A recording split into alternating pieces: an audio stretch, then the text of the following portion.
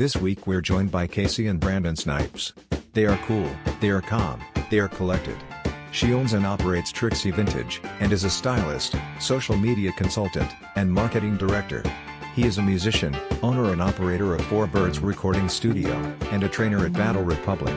Come to Dreamers Supply on December 14th to see Brandon do comedy. Yeah, I think whenever we first talked to you about it, you were saying that y'all could come on and talk about marriage mistakes. And I was like, oh, that'd be fun. It's like, is that really what you want to do, dude? That doesn't sound smart for you. Whoa, yeah, that's true.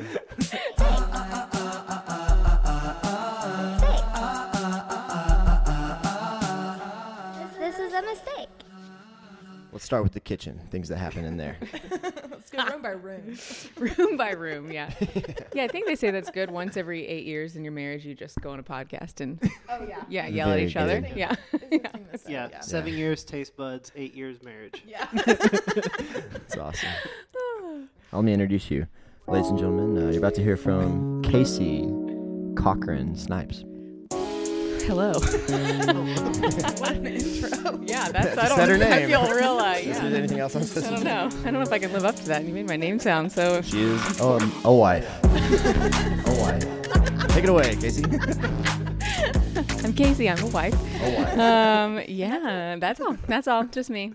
I'm from Northern Virginia originally, right outside of D.C., and my family transplanted to Alabama when I was in middle school. Ended up in Chattanooga for college, which is where I met Brandon. We both played on Covenant College's tennis team. Go Scots. Go Scots. And we met, started dating immediately, and got married 3 years later. So I went to I wouldn't call it a mistake, but I would call it a misconception of my life. I went to college and I was like, had just kind of broken up with my high school boyfriend, and I was like, I'm not going to date anyone. This is going to be so fun. I'm just going to make so many friends. Spend my first at least year just like, having just a great college experience. No boys. And Then your boy walks in the room. I met Brandon literally Hotcha. 3 weeks into school, and I was like, or I could definitely just date that guy for sure. And it didn't take long, and that was the beginning of the end. But yeah, It's a weird way to phrase that. beginning of the end of Casey Cochran. Then I became Casey Cochran Snipes. Yeah, the rebirth of the new you. That sounds better than the beginning and the end. Yeah, the beginning of the end. Yeah, that's true. All right, make it positive. That was a mistake. I'm sorry. This marriage is a mistake. Just now realizing. The 8-year mark coming on the podcast. Podcasts are really good and/or maybe bad depending on where you're sitting. But yeah, so I studied oil painting in college, which you could call that a mistake, but I think it was good. I haven't really done much oil painting since then, but it got me into the artistic world. And after school, ended up in retail once we moved to Birmingham, and just kind of fell into different jobs and worked my way up to kind of being in a creative director, social media stylist roles that I really enjoy. So now I kind of work for myself. I do most half of my work life is kind of freelance styling for different people or companies. I do some social media consulting, and then the other half I am the marketing director for a stationery company called Dixie Designs. That's a Birmingham company. They've been around for about 5 years, I think, and it's a lot of fun. So I do all of their styling for their different launches. Like we just spent a week and a half styling, like 9-hour days shooting all of our Christmas paper. Who knew? I didn't realize that you did that because Bethany Bass is one of my close friends, and she's one a of the Dixie. designers. Yeah. So it's a She great. talks about it all the time and how much she loves it. It's an awesome company. The woman that owns it she started it. She's from Birmingham, and she's just great to work for. She just is really chill and, but also really driven. She's a really interesting mixture of kind of like hyper focused and really relaxed. And so it's a nice, especially in the world of, after being in the world of retail, she's a nice find. And so I feel like, people are interesting to work for in the creative spectrum. And so I feel lucky to have landed somewhere that I really enjoy. Yeah, good. It's fun. Yeah. That's me. I really like cats also. That's Hey, the give other them, important give them a thing little about me. life update with our 2 cats. We have 2 cats, Minerva and Luna. Big Harry Potter nerd over here. Harry Potter. I also love Harry Potter. Cats, Harry Potter. That's yeah. Luna we got as like a feral street cat when she was like a tiny little cat, like fit in her hand. And so it's been a long struggle to get her to be normal. She's kind of neurotic, but she's funny. And we got her the very first Christmas that we got married, so we've had her for almost 8 years. And She's getting a little crispy. She's chubby. She's getting crispy. In the joints. A little crunchy. She is getting a little crunchy in the joints. Yeah, so last week I had a crazy experience where we woke up on Sunday morning and our cats were like in the other room howling at each other. And we were like, what is going on? Like howling, like making this sounding like crazy alien noises. Yeah, it was wild. And so we run in there and they're both all puffed up, all fluffy. And you can tell they're both really upset about something. We can't figure out what it is. But one of them's pooped on the floor next to them. Yeah, just painting the picture here. Oh, so nice. And so we get them apart, and then our orange cat Luna, we realize that she's hurt. She can't move her back leg, so she's dragging herself around the room, and we're both kind of I was freaking out. Brandon calmly Googles who do we take the cat to? Brandon calmly Googles. I feel like that's a pretty accurate description of our relationship. I'm kind of freaking out. Brandon is calmly Googling. So we find an ER and take our cat to the ER. I spend literally the whole first half of the day at a cat hospital, and then they're like, you're gonna have to take her to Auburn or Mississippi State. Legs still aren't moving. And they were like, that's where the people are that will know about your cat. I'm like, the state of Alabama is. Yeah, they don't know about cats. I guess. I'm like, the cat ER did not know about the cats. I needed to go to Auburn, so my mom and I packed up our cat and went to Auburn, and we spent a night in Auburn. And I mean, who knew you could spend so much time and money on the cat? Yeah. But, and we still don't know what's wrong with her. They were like, we can give her a CAT scan, no pun intended. Yeah. But it'll be like $2,000. We were like, if you want to find out. Let us sell our car really quick, and then we'll get back to you. Yeah. So they were like, or you could just take her home, and hope for the best. Hope for the best. So you drive to Auburn to say, take her home. Yeah. It was so great, and so they actually all were so nice. It was so funny to be at a hospital where all the doctors and nurses were so caring and so nice and would over explain to you. I was like, man, animal people are so much better than people. I was like, I want to when I'm sick, I want to come here. They're so much nicer. But they were all super nice and super concerned. And they gave us a bunch of meds to feed to the cat. Which has been really I think that's helped her personality a lot. They were like, she'll get kind of, she'll maybe be more sleepy and more affectionate. She definitely has been. They gave her some mushrooms. She's very artistic now. Some shrooms. I came in, she was just painting. She's had a using ukulele. the oil paints that you haven't touched in a while. Exactly. She was like, I'm gonna use these. I've got some feelings. Yeah. So we have one cat now that's sequestered in a room in this makeshift kind of kennel thing, and I just go in there and sit with her sometimes and just try to. But I think she's getting better. We'll see. She started to put some pressure on the legs. That's good. For anyone who's still a cat person that's with us in this conversation. Yeah. Wow, that's crazy. Yeah, follow her recovery journey. We have a GoFundMe. GoFundMe for Luna to get our cat a CAT scan. Yeah. Yeah. Wow. You also do Trixie? Oh, yeah. Hi. I also do. Yep. Wow. That was just, I do that. Thank you. Oh, my gosh. Where am I? Yeah, I also do Trixie. So I have my own business that I forgot to mention. So it's been in a new manifestation over the last couple months, but so I'm a vintage collector, so I find women's vintage clothes, and had a store last year for a while, shared it with our friend Mallory, who owns Elements, and we were in Crestwood, kind of right by Seasick Records, and it was a really fun year. It was I've always, ever since I kind of started into the world of retail, wondered what it would be like to have my own retail space, and so I finally got to do it. It kind of happened over kind of just decided over a week, okay, we're going to do it. Okay, I'm going to do it. Let's do it. And then about a month later, we opened. And it was awesome. It was such an interesting experience. I learned a lot about myself. I don't really want to have a retail store.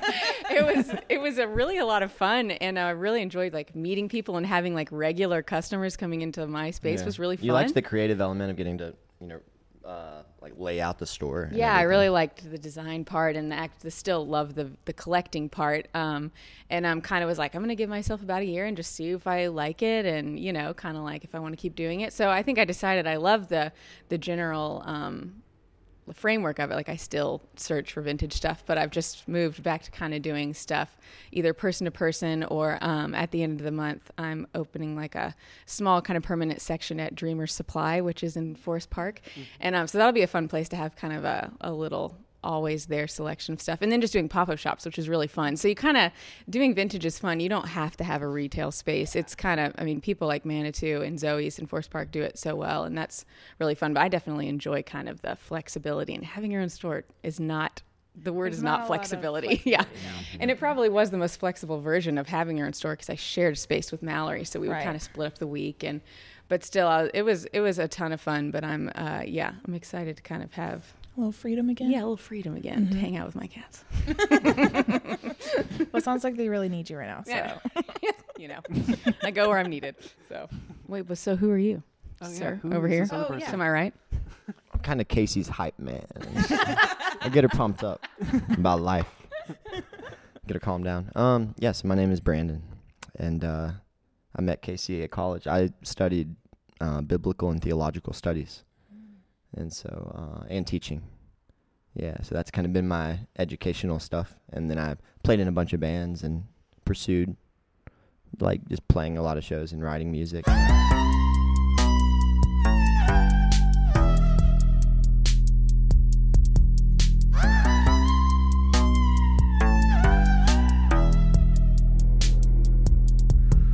Toss and turn, I've been turning all night.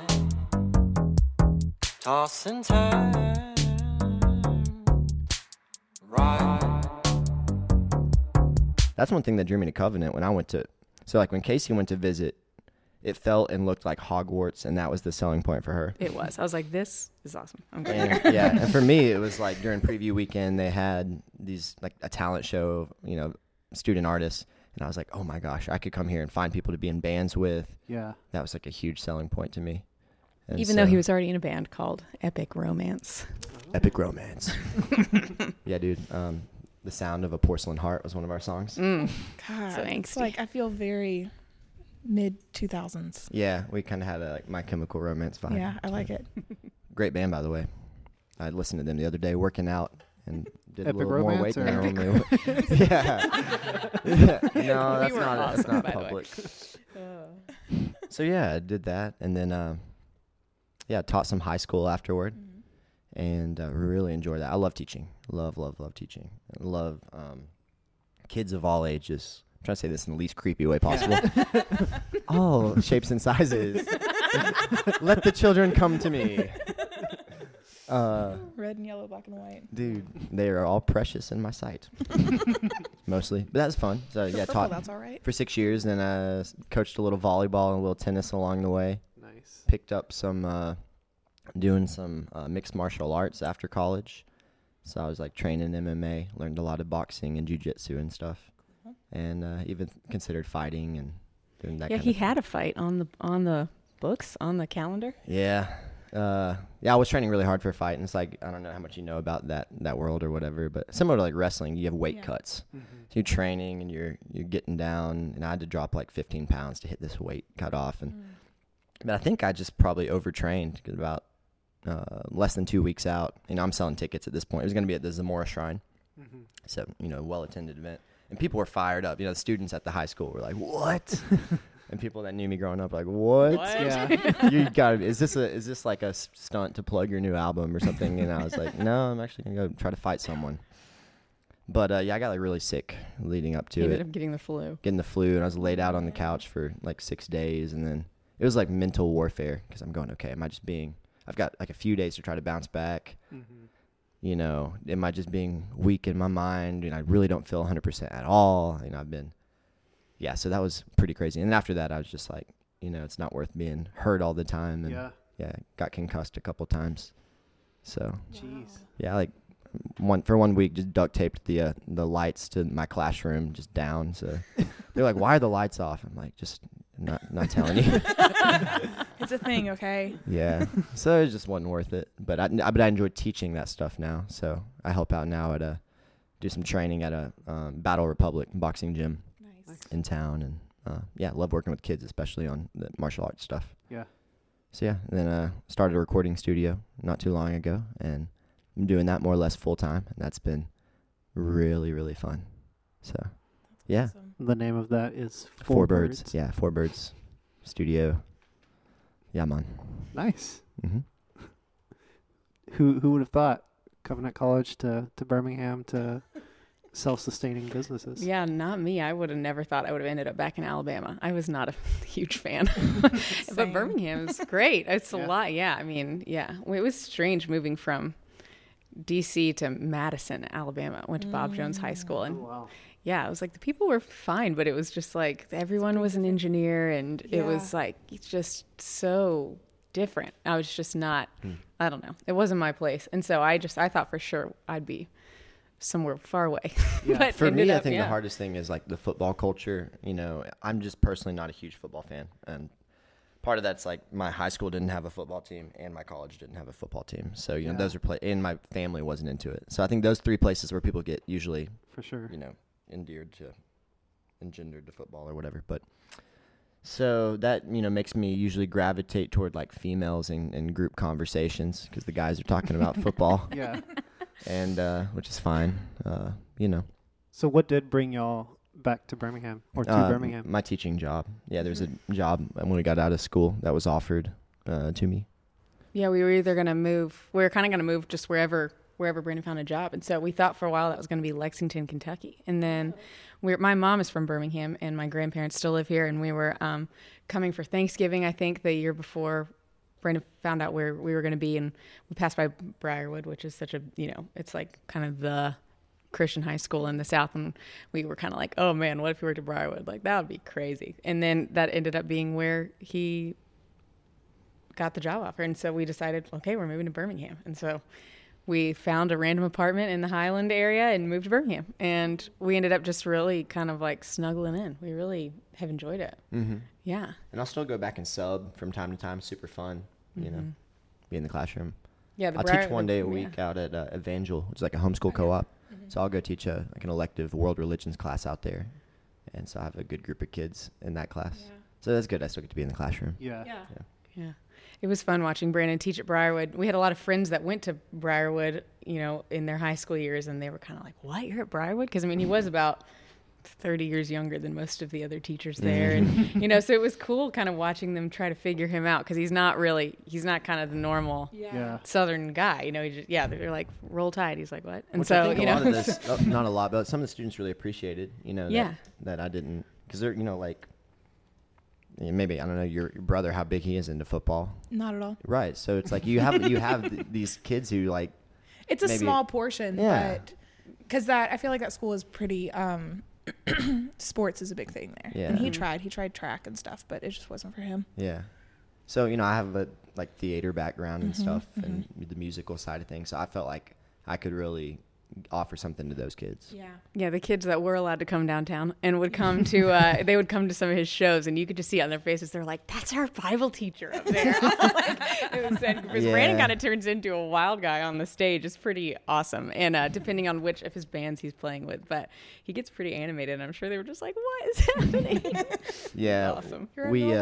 We got asked to play the Briarwood Spring Fling this past year. Whoa. So that was fun.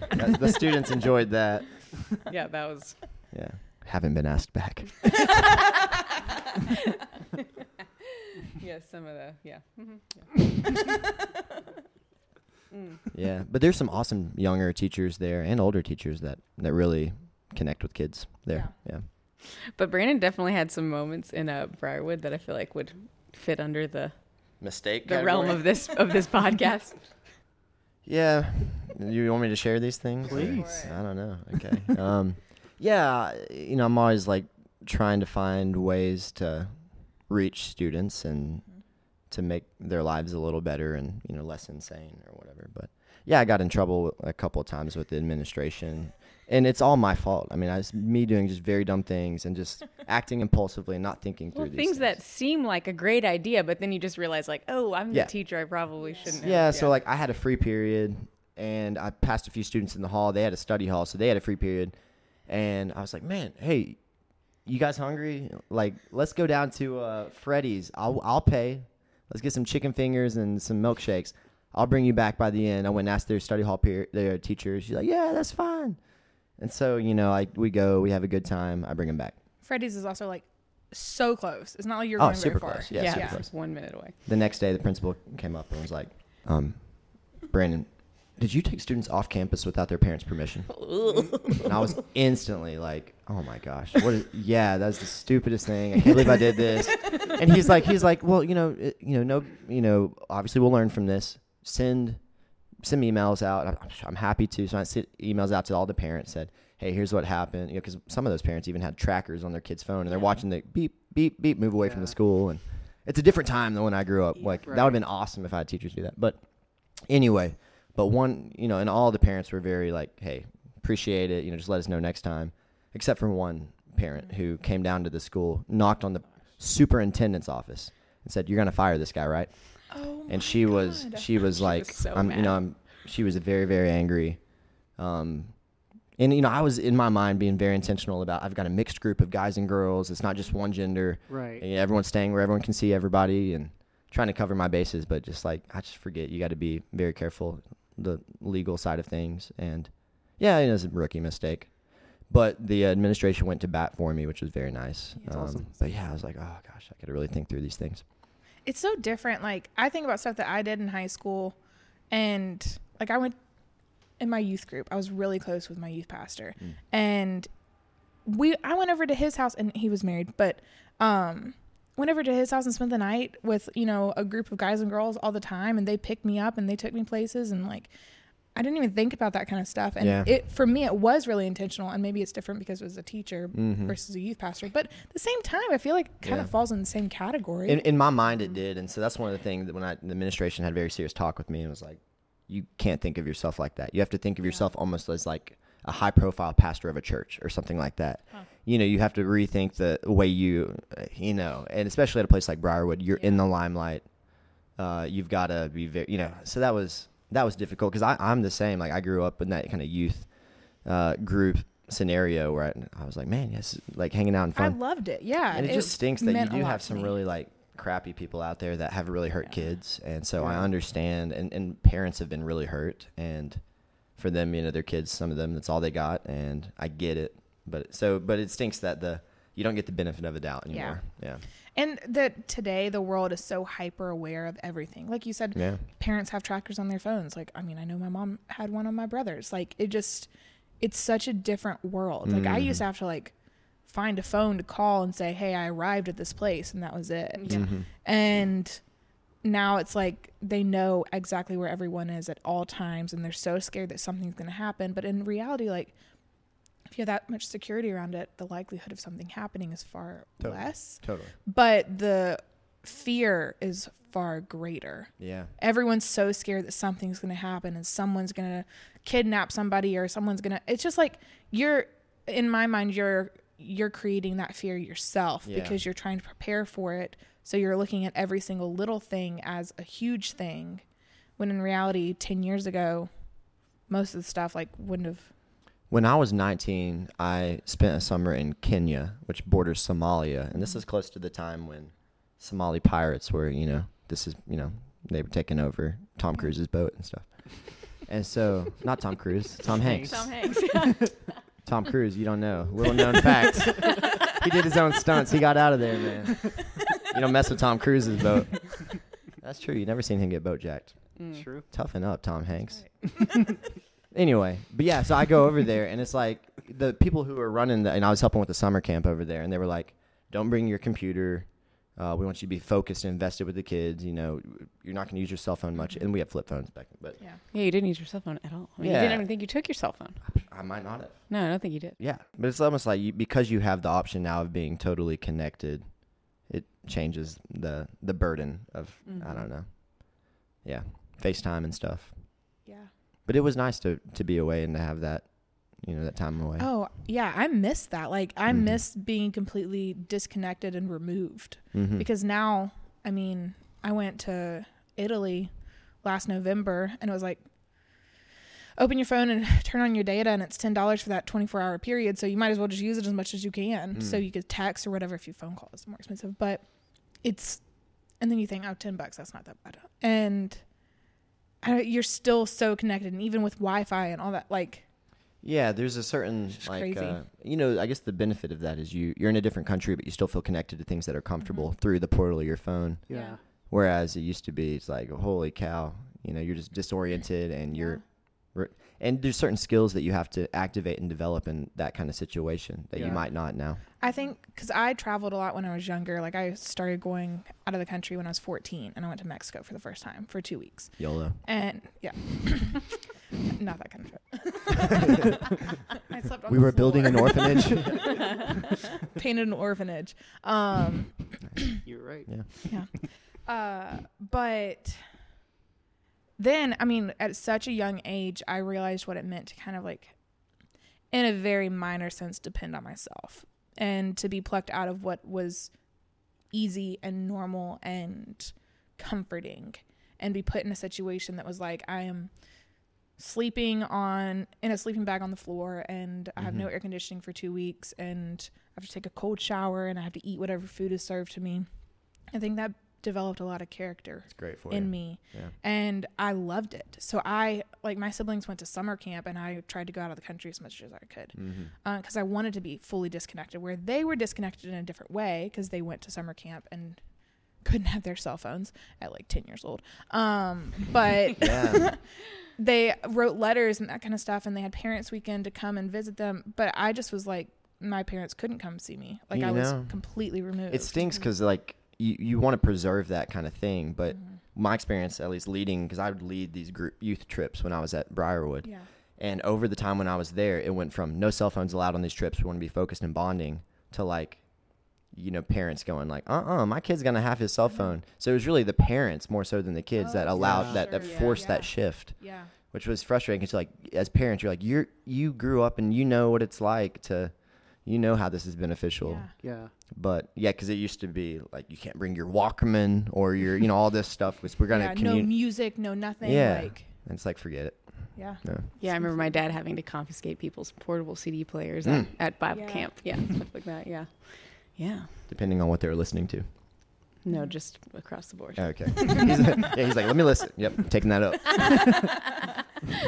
I was listening to a podcast not too long ago, and it was talking about something similar where this guy went to this really small, quaint little town, and he said he went there every 10 years for like 3 years, and he was doing a study on like neighborhood safety or something.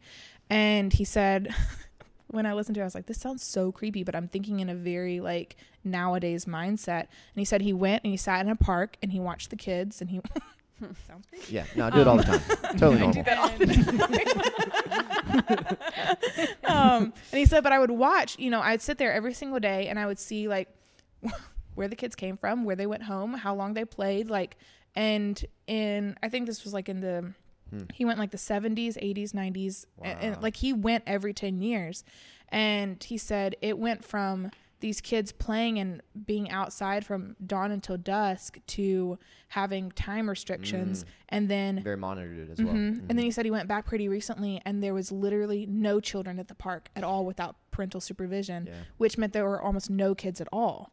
And he went around every single year and like talked to families and stuff and parents about like, why aren't you letting your kids play? And he talked to this one guy who was actually one of the kids he watched in like the 70s. Whoa. And he's now a parent. And he said, well, nowadays you just don't know.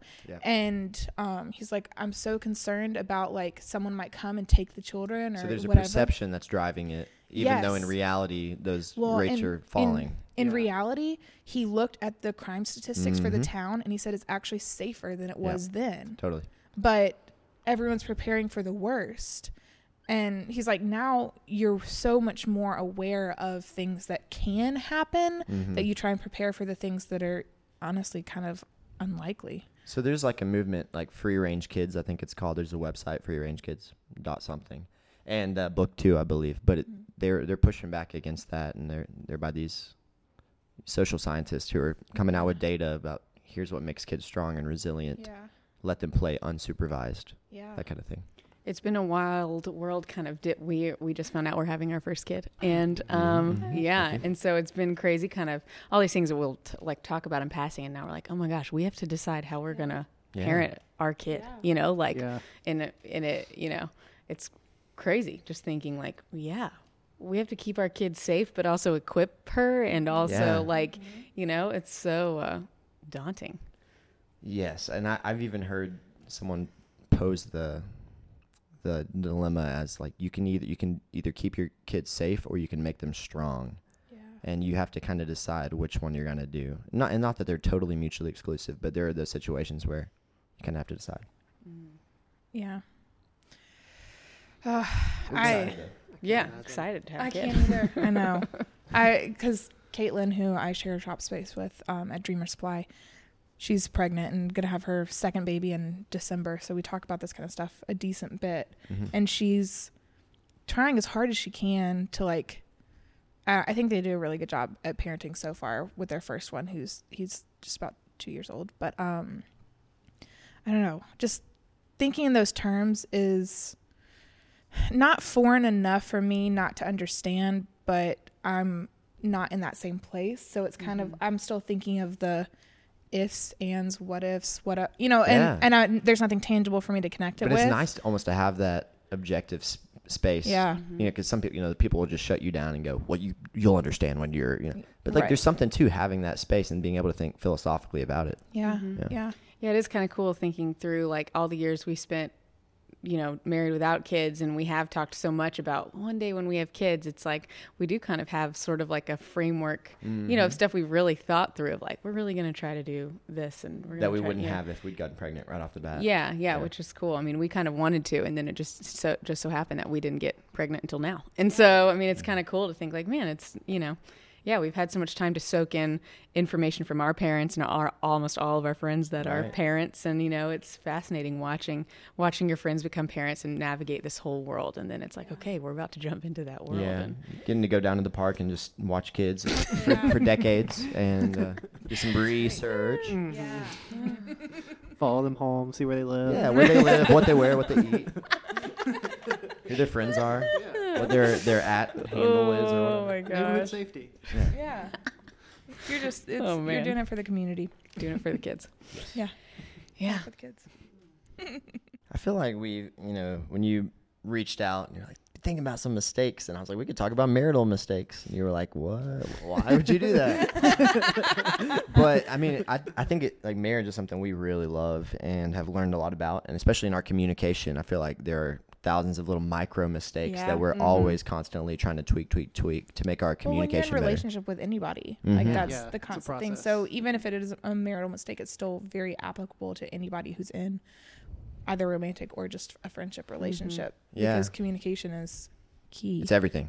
It is everything. Communication literally is everything. Yeah. It is. Honesty, communication, speaking clearly. And that's been so a big thing we've learned about that is my personality when we met was pretty, I might have been bipolar. There's a good chance looking back at it. I think he was just like at a crossroads deciding kind of what his outlook about other people was going to be, really. Yeah, would it be highly critical and judgmental, and I know the right things about everything? Because with previous girlfriends prior to Casey that did not measure up, I would, we do like these like periodical define the relationship things. DTRs, right? Yeah. Yeah. Sorry for the people who didn't know the lingo. For you non-millennials out there. Those baby boomers we got listening. Yeah. And so, maybe like every 3 months, and I remember like talking to this girlfriend one time, and I did this with a couple of girlfriends, but hey, how are things going? And she'd be like, yeah, I guess things are going pretty good, you know. And I'd be like, all right, well, here are 10 things that are really ticking me off. And I'd have, you know, so I would be like making a little list of things. And I'm like, all right, here. You know, it's like, this is strictly business, but, you know, here are the things that you are doing wrong. Yeah. Like, isn't that what we're supposed to do in this, you know? Instead of like dealing with things as they come, of like, hey, that was slightly annoying, FYI, and that could just be me. But I think Casey and I have gotten a lot better at that communication because, you know, early on it was like we'd present or be working on some sort of issue, and we would just sit in a car in silence for like 2 hours while she was trying to form words. Which is so interesting. Feelings. It was such a, I mean, I feel like meeting Brandon was such an interesting turning point in my life. Just sort of like a lot of self-reflection happened because I'm normally like very outgoing, very unconcerned about sharing my opinion. Like I'm pretty free with my thoughts, and, you know, I'm not really super critical or self-aware. I mean, maybe. I think I learned a lot of self-awareness from Brandon. He's like, why do you do this? I'm like, I don't know. I'll think about it. But no, it's good. I grew up some. This is great. But okay, but now I lost my train of thought. But so I just, you know, but then something about meeting Brandon, I like at the beginning sort of slowly shifted into this kind of person that was like, never said what I thought and kind of really clammed up for a while. Mm-hmm. And then I think it was just, I was 18 when we met, and, you know, and so we were just little kids kind of starting to get to know each other. But it was super interesting, the things about Brandon that maybe, you know, ended some of his first relationships, or not that was all that ended them, but you know what I mean? I ended them on purpose. But it really ended up except for Lindsay. She broke up with me. We talk about Lindsay all the time. No, I'm kidding. I don't even remember. I don't know. It was only a 2-week relationship. We started dating right. You didn't measure up in that 2 weeks. Yeah, no, I guess not. Like, started dating right before prom, which put a whole lot of pressure because after prom, you know, it's like, what are we supposed to do? You know, are we supposed to like kiss or hold hands or whatever? And she just ignored me the whole night at the after party, and then she broke up with me like the next day. So bummer. She just wanted a date. But she just wanted a prom date. Hadn't thought of that. Tall prom date. Whoa, but 10 years later. But anyway, I don't know. So I feel like just Brandon's kind of criticalness shifted me into this weird space where I started to be really self-critical, and we eventually kind of got over that. We had like a nice come to Jesus meeting about both of our stances where Brandon, we kind of had this, the only time we ever almost broke up. It was like only a few months into our relationship, and I feel like it kind of helped me at least to recognize like, oh, I've become kind of this person that's sort of a clam, and kind of, I don't like that. I don't want to be like that. And Brandon doesn't want me to be like that. So how can we like work together to not create that like scenario? But yeah, we had this where Brandon was like, asked me a question about what I thought about this event we had attended. And I was like, yeah, I don't know. It was cool.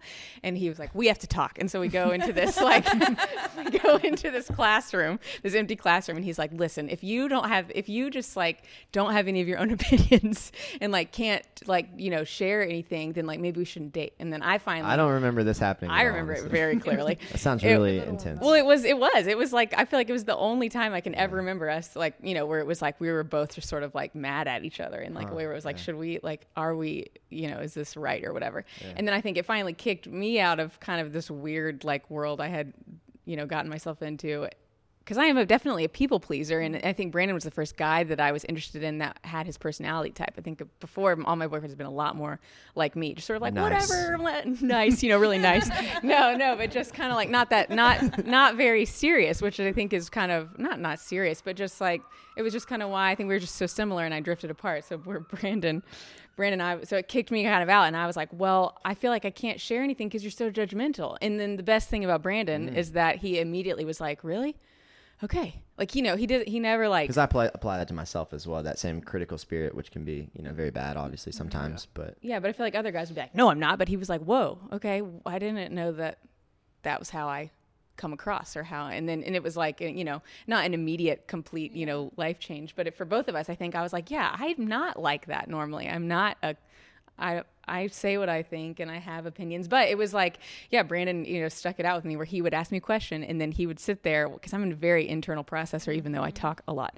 And he would sit in the car while I would like stare into the corner in silence, trying to formulate the sentence I was really meaning. Because I also don't like to say things that I then have to take back, Yeah. And so So there was a lot of that, Yeah. and it would be 2 hours of silence, and then Like, eventually down to like an hour, and then to 30 minutes. And now it's pretty now immediate, she can- now I know what I feel, but it's Yeah. it was but it was really interesting that was like something that I feel like we're so strong in now. We were just absolutely terrible at when we first started dating. We which is also so were, interesting. children. Babies. Yeah. Yeah, it's true.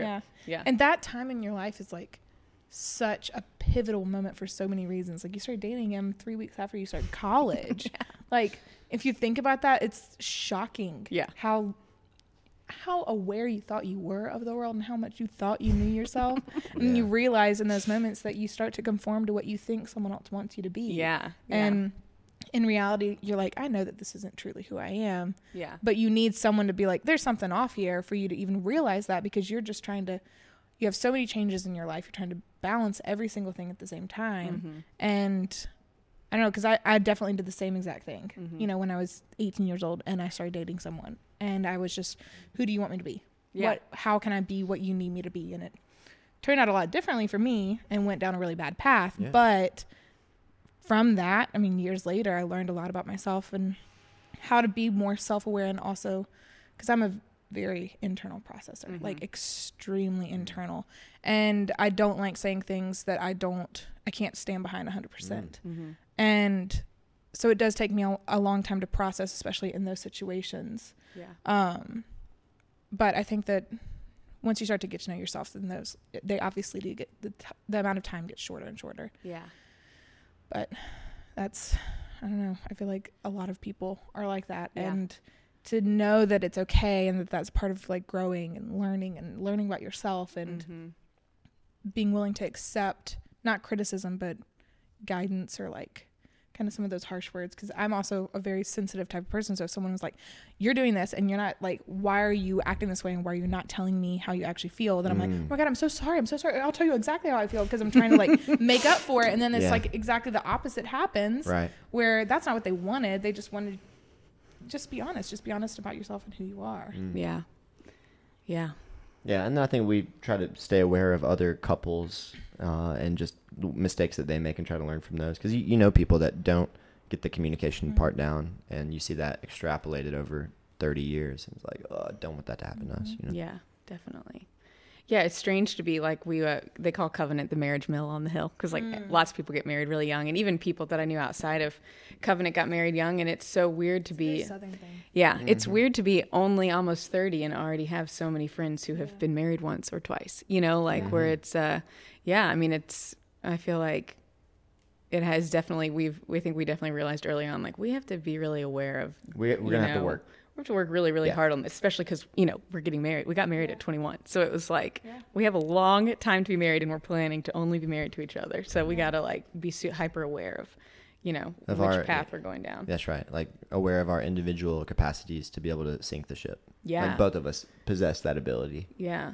Yeah. Brandon's been talking a lot recently about this. Who's the guy that you've been listening to Lately? Yeah, Jocko Willink. About extreme ownership. Yeah. And I feel like that's just like, it's a great like framework for how we've been always been thinking about it. But then it's like, oh, this is really the path that we feel like is really helpful, where it's just, I don't know, you can explain it probably better than me. This guy Jocko is a former Navy SEAL, and he was a Navy SEAL commander, worked in the SEAL teams. But anyway, he talks about leadership and stuff. But the extreme ownership idea is basically like, in any sort of thing, rather than initially placing blame on someone else, always say, what is it that I did? Like, even if your spouse is annoying, it's like, this is my fault that they're annoying to me. Yeah. Why is that? What have I allowed to become annoying to me? Right. Or, this, like the other day, I'd walked by this pile of laundry for like the 50th time, that pile of, towels that Casey had on the floor for the last 2 months or something. I know, our basement is where our laundry is, and to me it's just like, it's down there. I don't have to think about it. Sight, It's been there out of for mind. months. I mean, like, it's been awful. I'm awful, so yeah. Yeah. And Mistake. so trying to apply this kind of extreme ownership idea, it was like, this is my house. Like, I could continue to be resentful for the next like 2 months or infinity, just walking by these towels. He's not wrong. Yeah. And like make like little passive aggressive comments or whatever. It's like, or I could just like go, this is my house. I want it to be clean, whatever. I'm going to go do the laundry. dry it and I'll bring it up, ask Casey to help me fold it or whatever. Which to me was like so interesting because to me, I'm like, it's downstairs, it's out of sight, out of mind. And I didn't know it was bothering him. So, I mean, to me, I was like, it would have stayed there for so much longer. But because he just did it and he didn't like yell at me for it, I was like, oh, I didn't know that you noticed that was there. I'll go do the rest of it. Like, I mean, so it's definitely, it was just such a nice way without there having to be some kind of confrontation just because he was like, I'll just do it. And then I noticed, oh, he did the laundry. That was my laundry down there. I didn't, it just wasn't on my radar. It probably should have been. I think another form of that we've tried to do in our relationship is like, don't ask the other person to do something that you could do for yourself. Yeah. And I think that's been really helpful. It's like because those build up little resentments of like instantly in your mind, you're like, why aren't you doing this? Right. Hey, will you grab that for me? It's like your legs work fine, So just like if you can do it, and I don't know. Yeah. It's been good. Yeah, I feel like if you the more you can like place autonomy on like give your partner autonomy and not kind of like, asking for things or building like a, need and connection where you actually need it, and then kind of giving them space to just like, be themselves and not constantly thinking like, what am I doing wrong? What am I, what do I need to be like performing at? And just more like, if there really is a need that arises, I trust my person to tell me, because it's not a small thing. It's a big thing. I feel like Brandon's he's gotten really good at not, I don't know, harping on small things, which is something I feel like I see a lot of, I don't know, I feel like a lot of women that I know get kind of like, they always feel like they're just doing things wrong. Yeah. I feel pretty blessed that I'm not, Brandon doesn't constantly make me feel like that, Kind of, to me, it goes back to like what you were saying about why does that thing bug me? Mm-hmm. Because it's like you leaving that laundry there or you leaving that glass on the table or something for far too long in your mind. Why is that bothering me? What do I need to do about it?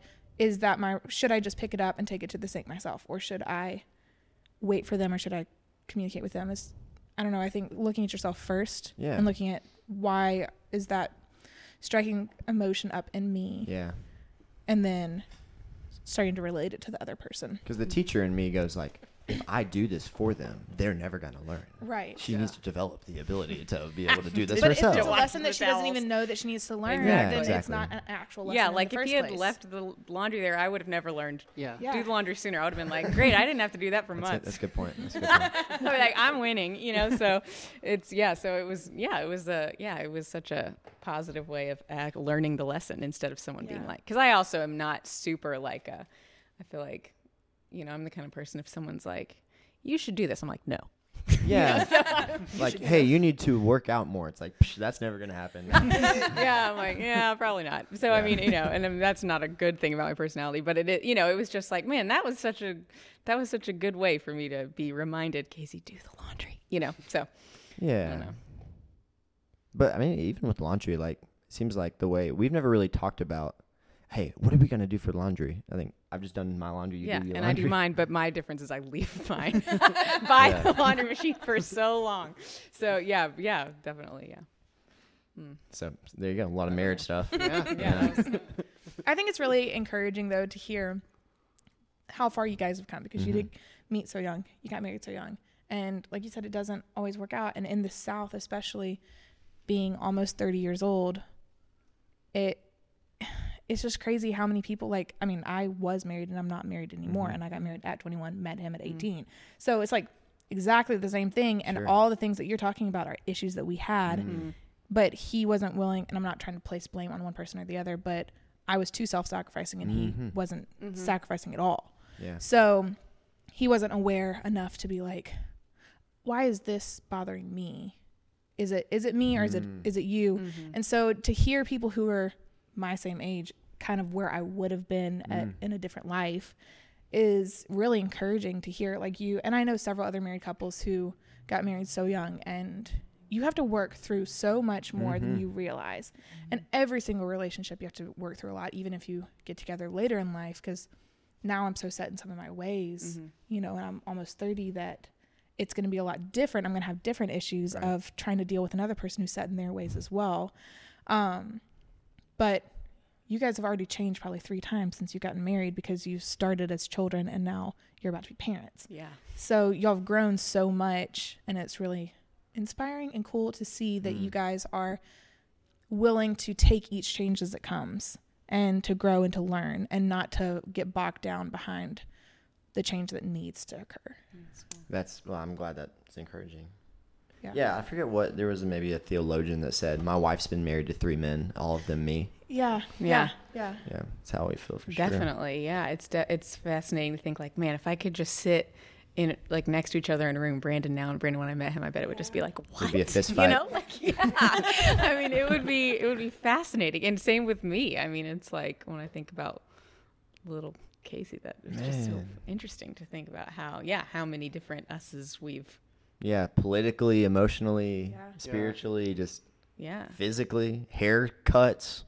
We've had some. Talk about mistakes. That's Here we go. Now the podcast can start. That's it. We've landed there, you guys. Bro, when I met Casey, she had like a short pixie cut, like kind of bleach blonde. No, it was dark. Black it was when I met you. It was like some highlights. Yeah, with some highlights. Pulled it through the cap. And my mom, you know, like if you have a mom that does hair. Yeah, my mom was a hairdresser. And they're gonna. Brandon's mom was pretty. Yeah, she was pretty hairdressery as well. Yeah, moms that do hair get freaky on their kids. Well, my mom only did that to me, and it's because both of my little sisters have like beautiful hair, and my hair is like mousy brown. So I remember she like never would let them dye their hair, but I was allowed to dye my hair since I was like 11. It's so funny. Sound like some Crayola right there. I'm just saying. It's Mousy brown. Mousy brown. I'm telling you, my mom used to. I know she didn't mean it mean. She'll be like, "Honey, I didn't mean it like that" when she hears this, but she calls my hair dishwater blonde. I'm like, that is so sweet. But anyway, so I always just had That's weird almost haircuts. racist. That's so mean. Oh man.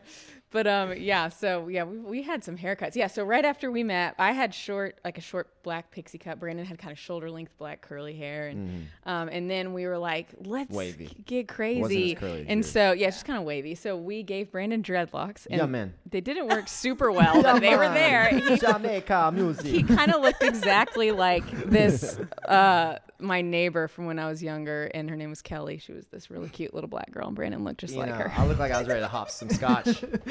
And then my hair had grown out just enough that I permed it for some reason, even though it was still really short. And then I was like, what year was this? This was just for some context. 2008. Like, perms were not cool. Okay. Yeah, no, it wasn't. Perms were not cool. Yeah, no, but I mean, it also didn't make any sense. My hair was like 3 inches long. And then I was like, I look exactly like my grandma. I know. I'll just bleach it blonde. And so I bleached it blonde. And so I just ended up having this like puffy poodle orangey blonde hair. Yeah. And Brandon had these little kid dreadlocks. The first time I met her extended family, like for Thanksgiving, he came to Thanksgiving. I came home. My whole extended southern Birmingham family. I had the dreadlock things. I'm sure they were and like, they weren't long "What's and down my back. happening?" Like I thought my hair was long enough to do them, but once you put them in, Just they're short.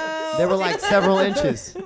They looked like little gummy Wasn't worms. even hitting my It shoulders. was we looked so ratchet. It was terrible. It did, but Oh my god. and like my mom, I come home with those. She's like, "Oh my gosh, what have you done?" And she's like, "Well, if you're gonna do it, let me help." And then she helps, And when I cut the dreadlocks, because eventually my head got infected.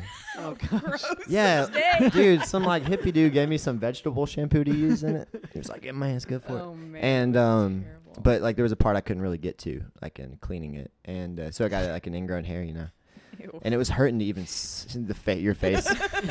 No, that for real though. Also, Brandon always smelled like vegetable shampoo. Which that's not bad. It was bad. Okay.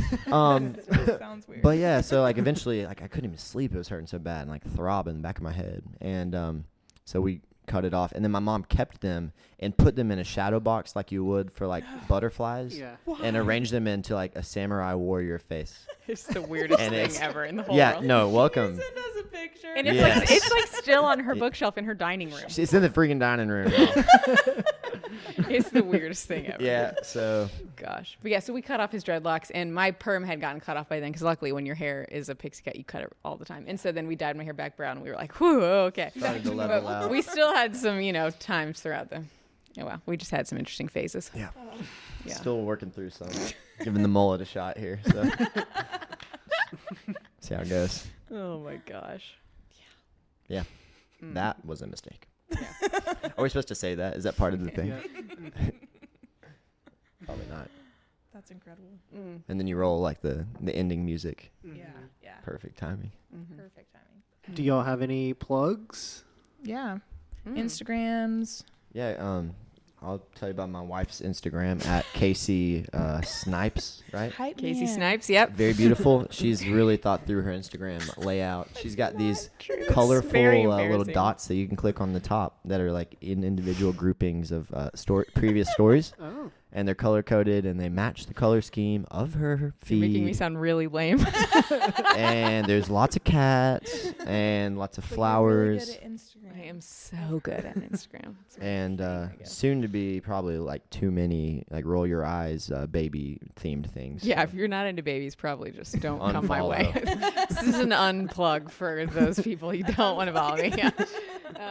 But then also I think the one that's funner to follow is Trixie Vintage. So that's TRXI Vintage. I had to do that thing where you spell it weird so that no one ever can find you on the internet. Or yeah, it's great. It was such a good move. That was a mistake. Like, are you Turksy Vintage? I'm like, so close. I don't know. Yeah. Yeah, I mean, some people be like, I met your wife Trixie the other day. Oh yeah, so many people in Birmingham call me Trixie now. It's kind of like it. I like those people. Like this woman that would shop at my store. I saw her at Target the other day, and she was like, Trixie. I was like, kind of. Yeah, I mean, yeah, like I'll take it. But yeah. So yeah, Trixie Vintage. Yeah, you can find us at Dreamers now, and then follow along for the pop-up schedule. Manitou always does an awesome market about 4 times a year, so we're doing that soon. Their fall market, and then I'm sure they'll have a winter and spring and summer, all the seasons. Once a season, 4 times a year. Yep. Yeah. Oh, and then Brandon has many. He has many accounts you can follow for his workout persona. Yes, he's compartmentalized his life. One of my former students said that he had a dream that there was like multiple versions of me. You're I was like, like, it's that's because of reality. his Instagram problem. But yeah, so he has at Coach Snipes is his kind of, that's the one that I feel like is kind of your most everyday life. What a weird conversation we're having right now. I know, super weird. This is just weird. Let's just say True millennials, this is what our they'll know conversations what's are up. about. I guess I so. don't know. That's guess true, so. but whatever. That's true because that's yours. And then you have B Snipes, which B Snipes. Yeah, B Snipes music is music? my music stuff, and so I do music under the alias B Snipes, and play with a few other bands, Marigold and Transistor, and fill in for Oxford Con sometimes. But anyway, that all goes through the music thing. And then the studio is a fun one to follow because you see all these cool cats going into record music. Four Birds Recording is that one, at Four Birds Recording. Yeah, he started doing this really fun kind of video series on his YouTube called Four Birds Sessions, and he's had all these awesome musicians come through and kind of play a song in our studio, which is in our basement. That the guy before us, we don't know if it was like his trophy room but it's like this wood paneled with like yellow shag carpeting, shelves. Nice. It's You really, guys should check it Yeah. it's awesome. It's really fun. But yeah, that's been fun. I mean, I've loved watching those, and I hear them being recorded through our floorboards. So I think it's awesome. Yeah. So yeah, that's Nice. all I desire to plug. That's all there is. We don't have anything else. Got a few other things, but I'm gonna keep it on the back burner. Yeah. Got the, So follow those Instagrams in order to find out what That's those right. things are. Little tease right there. Yeah. Yep. That's right. Smart. Mm-hmm. Get that follower. Yeah. How about you guys? What's anything y'all trying to plug? I don't One-way think street. so. I don't think so. Bye. Bye. Bye. This is a mistake. I forget who told me this, but they said millennials can be divided into 2 categories: pre-Malone and post-Malone. That's pretty good. I think I'm pre-Malone. Yeah. I'm pre. Yeah. It's in business.